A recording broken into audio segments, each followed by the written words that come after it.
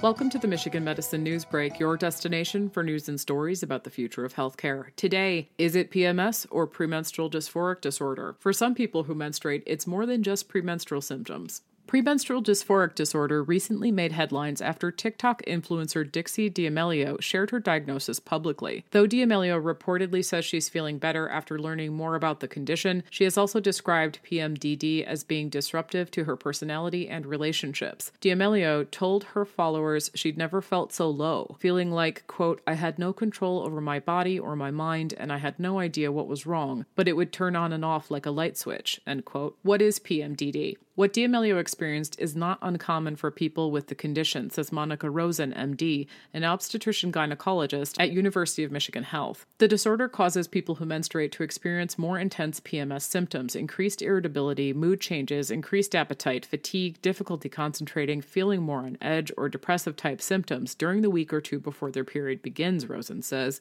The symptoms then resolve within a few days of a period occurring. Quote, with PMDD, many might think a patient has major depressive disorder or generalized anxiety disorder, but the hallmark difference is that these symptoms only occur cyclically right before a period begins, Rosen says. Quote, during the rest of the month, patients are at ease and don't experience these symptoms, end quote. Rosen said anyone of reproductive age can experience PMDD and the effects can be underestimated. PMDD can interfere with relationships and overall quality of life.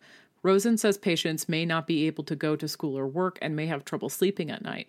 Quote, for those who are untreated, this can be really debilitating, Rosen said. Quote, it can certainly intersperse in all areas of life, end quote. Rosen estimates that 3 to 8% of girls who have PMS also experience PMDD and that the diagnosis is often made in teenagers who are not yet on any form of contraception. Quote, it's often very reassuring to give this diagnosis because we are endorsing what patients are feeling and explaining that these are real things we can help resolve, she said. Treating PMDD. There are several different options for diagnosing and treating PMDD. First, patients who experience extreme irritability, anger, or mood changes right before their period and find that it's relieved with their period should speak to a doctor. Rosen says a helpful way to make this diagnosis is for patients to keep a menstrual log for 2 cycles, recording the symptoms that they feel daily throughout 1 or 2 months. When patients review that log with a provider, they can see when symptoms occur and when they end. This can often help distinguish between whether the patient may be experiencing major depressive disorder, if the symptoms last all month long, or whether the patient may be experiencing PMDD if the symptoms are specifically related to the menstrual cycle. Rosen says if providers ask the right questions, a diagnosis can be easy to obtain.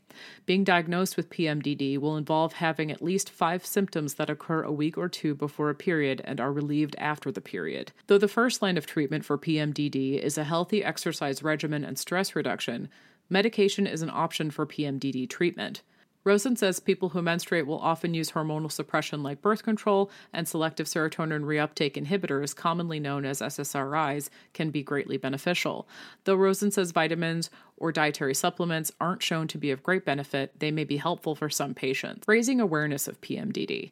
Rosen praises D'Amelio and others who speak up about their experiences with PMDD or other illnesses, as it may help others seek more answers about their own health. Quote, I think it's always wonderful when people of influence talk about their own personal medical situations and how they've received medical help for them, Rosen said. Quote, it raises awareness for this particular diagnosis, and hopefully those who have not yet been treated or sought care from a healthcare provider will do so after hearing stories like this, end quote. For more on this story and others like it, visit ufmhealth.org/health blogs. You can subscribe to the Michigan Medicine News Break wherever you listen to podcasts.